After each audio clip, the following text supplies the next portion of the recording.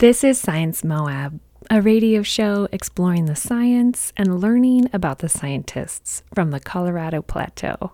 I'm Christina, and on today's show, we leave the Colorado Plateau and take a broader view of ecosystems and processes that are being influenced by climate change. It's a good show. Stay with us.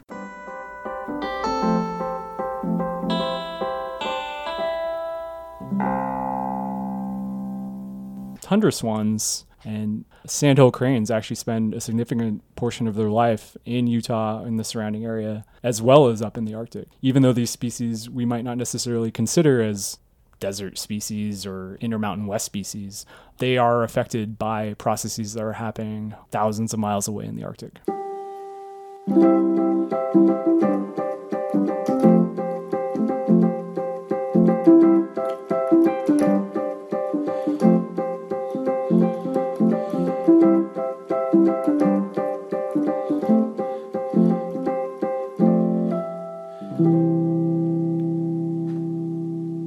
Today on Science Moab, we're speaking with Ryan Choi about the influence that climate change has on the interactions that occur within ecosystems.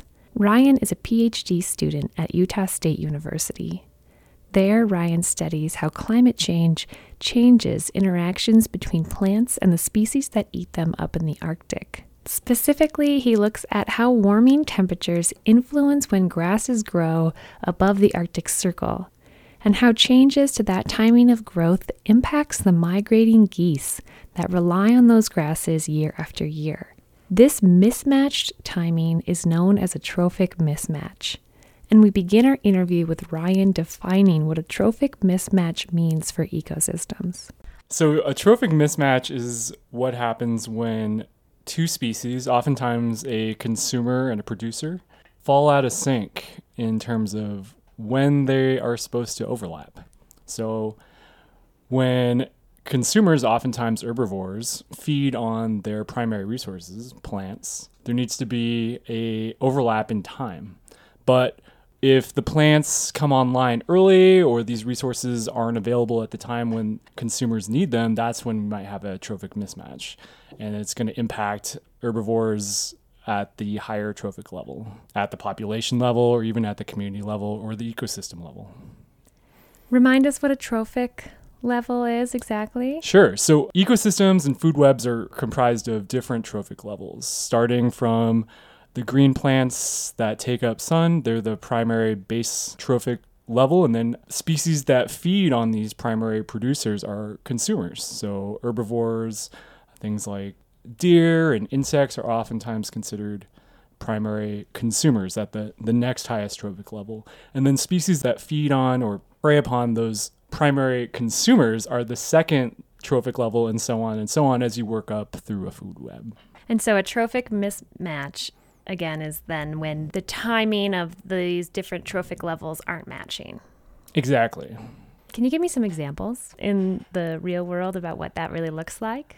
One example of trophic mismatch that's happening has to do with climate change and how climate change is affecting the timing and availability of resources for species that rely on them. Specifically, for my research is looking at how climate change is impacting and altering the timing of plants in the Arctic and the implications that has for long-distance migrating geese that travel thousands of miles to the Arctic to feed on these plant resources. So not only is climate change altering the seasonal patterns and timing and availability of the seasons and of plants, but also it seems to be impacting the timing and synchronization of long-distance migrations. So when birds migrate, they're often triggered by photoperiod or day length, how much daylight there is in the day. As winter rolls around and spring shows up, the days start getting longer, and that triggers these internal cues for birds to undertake these mind-boggling long-distance migrations, hundreds, thousands of miles across the globe. As the birds are migrating along their flyways, they're tracking and moving with food resources, what is known as following the green wave effect. They spend time in the tropics, they'll start moving northward, following their resources, and the shift of plants and resources during the springtime. And as they move north, then they continue moving on their flyway until they eventually get to their summer breeding grounds, wherever that happens to be. So in our system, Pacific black brant, they spend their winters in Mexico, in the estuary bays of coastal Mexico and California, all the way up to Puget Sound. And they travel thousands of miles to the Yukon Delta in southwestern coastal Alaska, which is a destination breeding ground for over 1 million migratory birds and geese, because it's a highly productive ecosystem that is coastal tundra and a great place to raise their young and build goslings and ducklings. But one of the reasons why they travel such a long distance is because their primary food resource, this Carex species, it's a sedge that is really high in nitrogen and also very productive and is relatively abundant on the coast. And they can spend their entire summers grazing and putting on fat stores and replenishing energy supplies after flying thousands of miles in the springtime and building up their fat reserves for their long migration south. However, if climate change is affecting the productivity and timing of when their primary forage resources are available, it's likely that they might not necessarily be as nutritious. And because geese are not really efficient digesters, they have a very inefficient digestive system, it would require more time for them to spend foraging on these resources and less time resting up for their long migration south. And so that could in turn lead to long-term declines in their population. Are there consequences of this trophic mismatch that could be affecting the greater ecosystem at large? Yes, it's a very high possibility. And so one of the things that we're looking at is how this mismatch in timing of birds and their resources have implications for the broader ecosystem. Impacts such as changes in release of greenhouse gases into the atmosphere, how much carbon is taken up by plants and stored in above ground biomass, how much is stored below ground, and then also implications for nitrogen inputs and nitrogen turnover in this coastal ecosystem. Break that down for me a little bit. How could the late or early arrival of migratory geese influence carbon?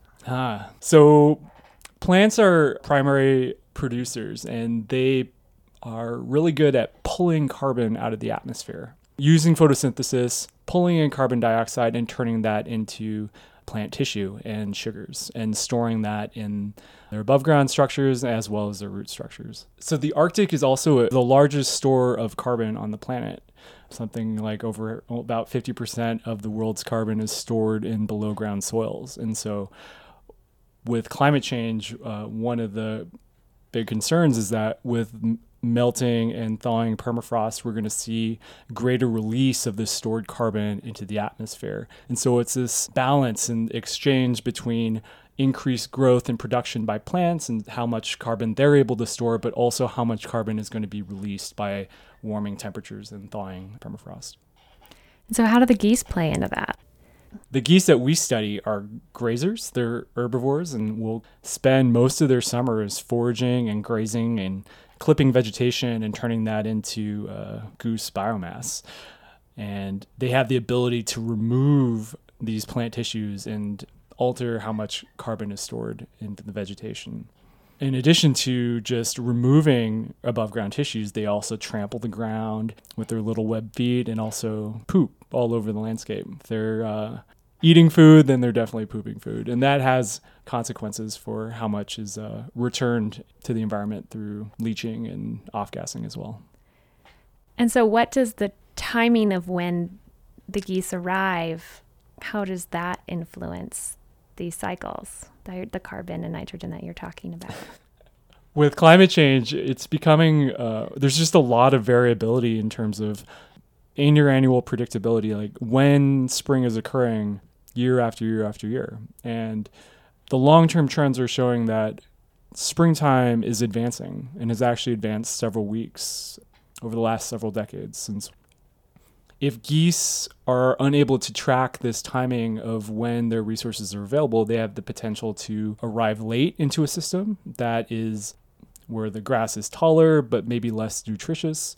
But there's also the possibility that they might arrive too early if there's just this increased stochasticity and variability in the timing. And If they arrive too early, the plants might not necessarily have started growing, and they could overgraze the vegetation or destroy it, have the potential to destroy it, trying to get the resources they need once they show up after flying thousands of miles. And that can have long-term consequences for both the vegetation and the geese populations themselves. And the carbon. Yeah. Are these trophic mismatches currently occurring, or are these things that are expected to occur in the future under climate change? Both, actually. Climate change is happening now and affecting the dynamics between species and the timing of these interactions at these different trophic levels. And we do expect this phenomenon to continue to occur in the future and further drive wedges between species. Your example was of a species that's migrating, or is that really the main type of species that are going to be affected by these trophic mismatches, or does it not need to be a migratory species? That's a good question. The system that I'm studying is looking at impact of long-distance migrants, particularly because they are very vulnerable to this trophic mismatch because they start their migrations thousands of miles away. The species that we look at, the Pacific black brant, they spend their winters down in Mexico, but then they spend their summer breeding period in Alaska. And so cues that might be altering their migration patterns in the subtropics have ramifications and impacts for these species by the time they get to Alaska. But it doesn't necessarily have to be the case. You could have trophic mismatches locally if species just aren't able to adapt to rapidly occurring changes in their home range. How do you study trophic mismatches? You have to set up experiments where you can manipulate the variables in question. And so with our experiment, we are using open-top chambers, these acrylic passive solar warming chambers, to increase the ambient temperature of the ground and to stimulate growth by vegetation earlier in the season. And if you compare that to plots that don't receive that treatment, then we can sort of tease apart the impacts of earlier phenology or the earlier growing season. In addition to the advanced growing season, we're also able to manipulate when the geese are grazing on these plots. And so by setting up these fenced exclosures, and I go out and trap a couple dozen geese every year and herd them around the tundra and place them on the plots and control when they actually graze on these plots. And we can look at what the effects are if they arrive too early, arrive at a normal time, or if they arrive late, or if they don't arrive at all. If they change their migration patterns, if they don't decide to migrate elsewhere or don't migrate as far south, or just decide to stop continuing using this particular location that they have for hundreds, if not thousands of years. Why is studying these trophic mismatches important? Climate change is a tricky thing to study. We don't entirely know what all the consequences are going to be in the future. It's really important for us to use these experiments and use the scientific method to tease apart these complex interactions between species and get at the impacts that they might have on the broader ecosystem. The world is a complicated place, but everything is connected together. And if you tug on one strand, that has the potential to affect things hundreds, if not thousands of miles away. But it takes a lot of different experiments. It takes a lot of different scientists to break up this really complex question and address different aspects of climate change in order for us to have a more complete understanding of the impacts of climate change globally. Are there trophic mismatches that are potentially going to influence drylands and the systems around here in Moab? Most definitely. The Colorado Plateau is an incredible ecosystem, one that's characterized by a lack of water.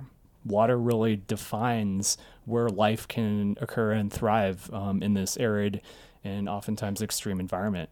And unfortunately, water only occurs during certain times of the year, either as snowpack during the wintertime or oftentimes even more so during the summer monsoons. With climate change and predicted models of climate change, it's expected that we're likely to see greater periods of drought and altered precipitation patterns. Like if rain doesn't necessarily occur when it's supposed to, species that are completely reliant on this availability of water are going to be impacted. Species like bighorn sheep, native Colorado river fishes, or even the native shrubs and plant species on the Colorado Plateau, and biological soils as well.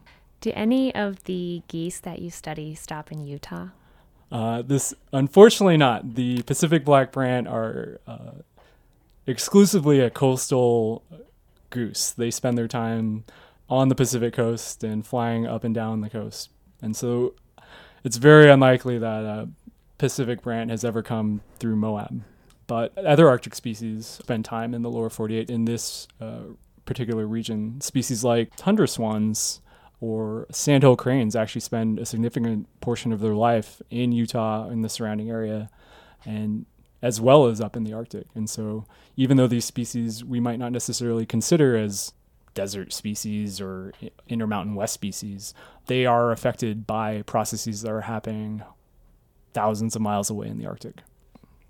How did you get interested in studying climate change's influence on ecosystems? I believe that climate change is the single most important thing that we need to be studying at this point in time.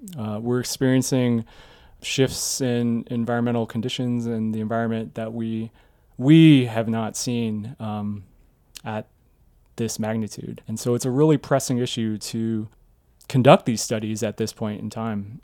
For me, as a long-distance thru hiker, having spent large periods of time out in the wilderness, walking across the country through a number of different ecosystems and environments, I've seen the impacts of climate change firsthand. Droughts in the West, increased fire in our national forests, and shifts in species distributions. And for me personally, as someone who enjoys spending time in the outdoors, as well as a scientist, I find it really important to spend the time to figure out how to better protect and better predict what's going to happen to our natural resources. And what do you enjoy about being a scientist?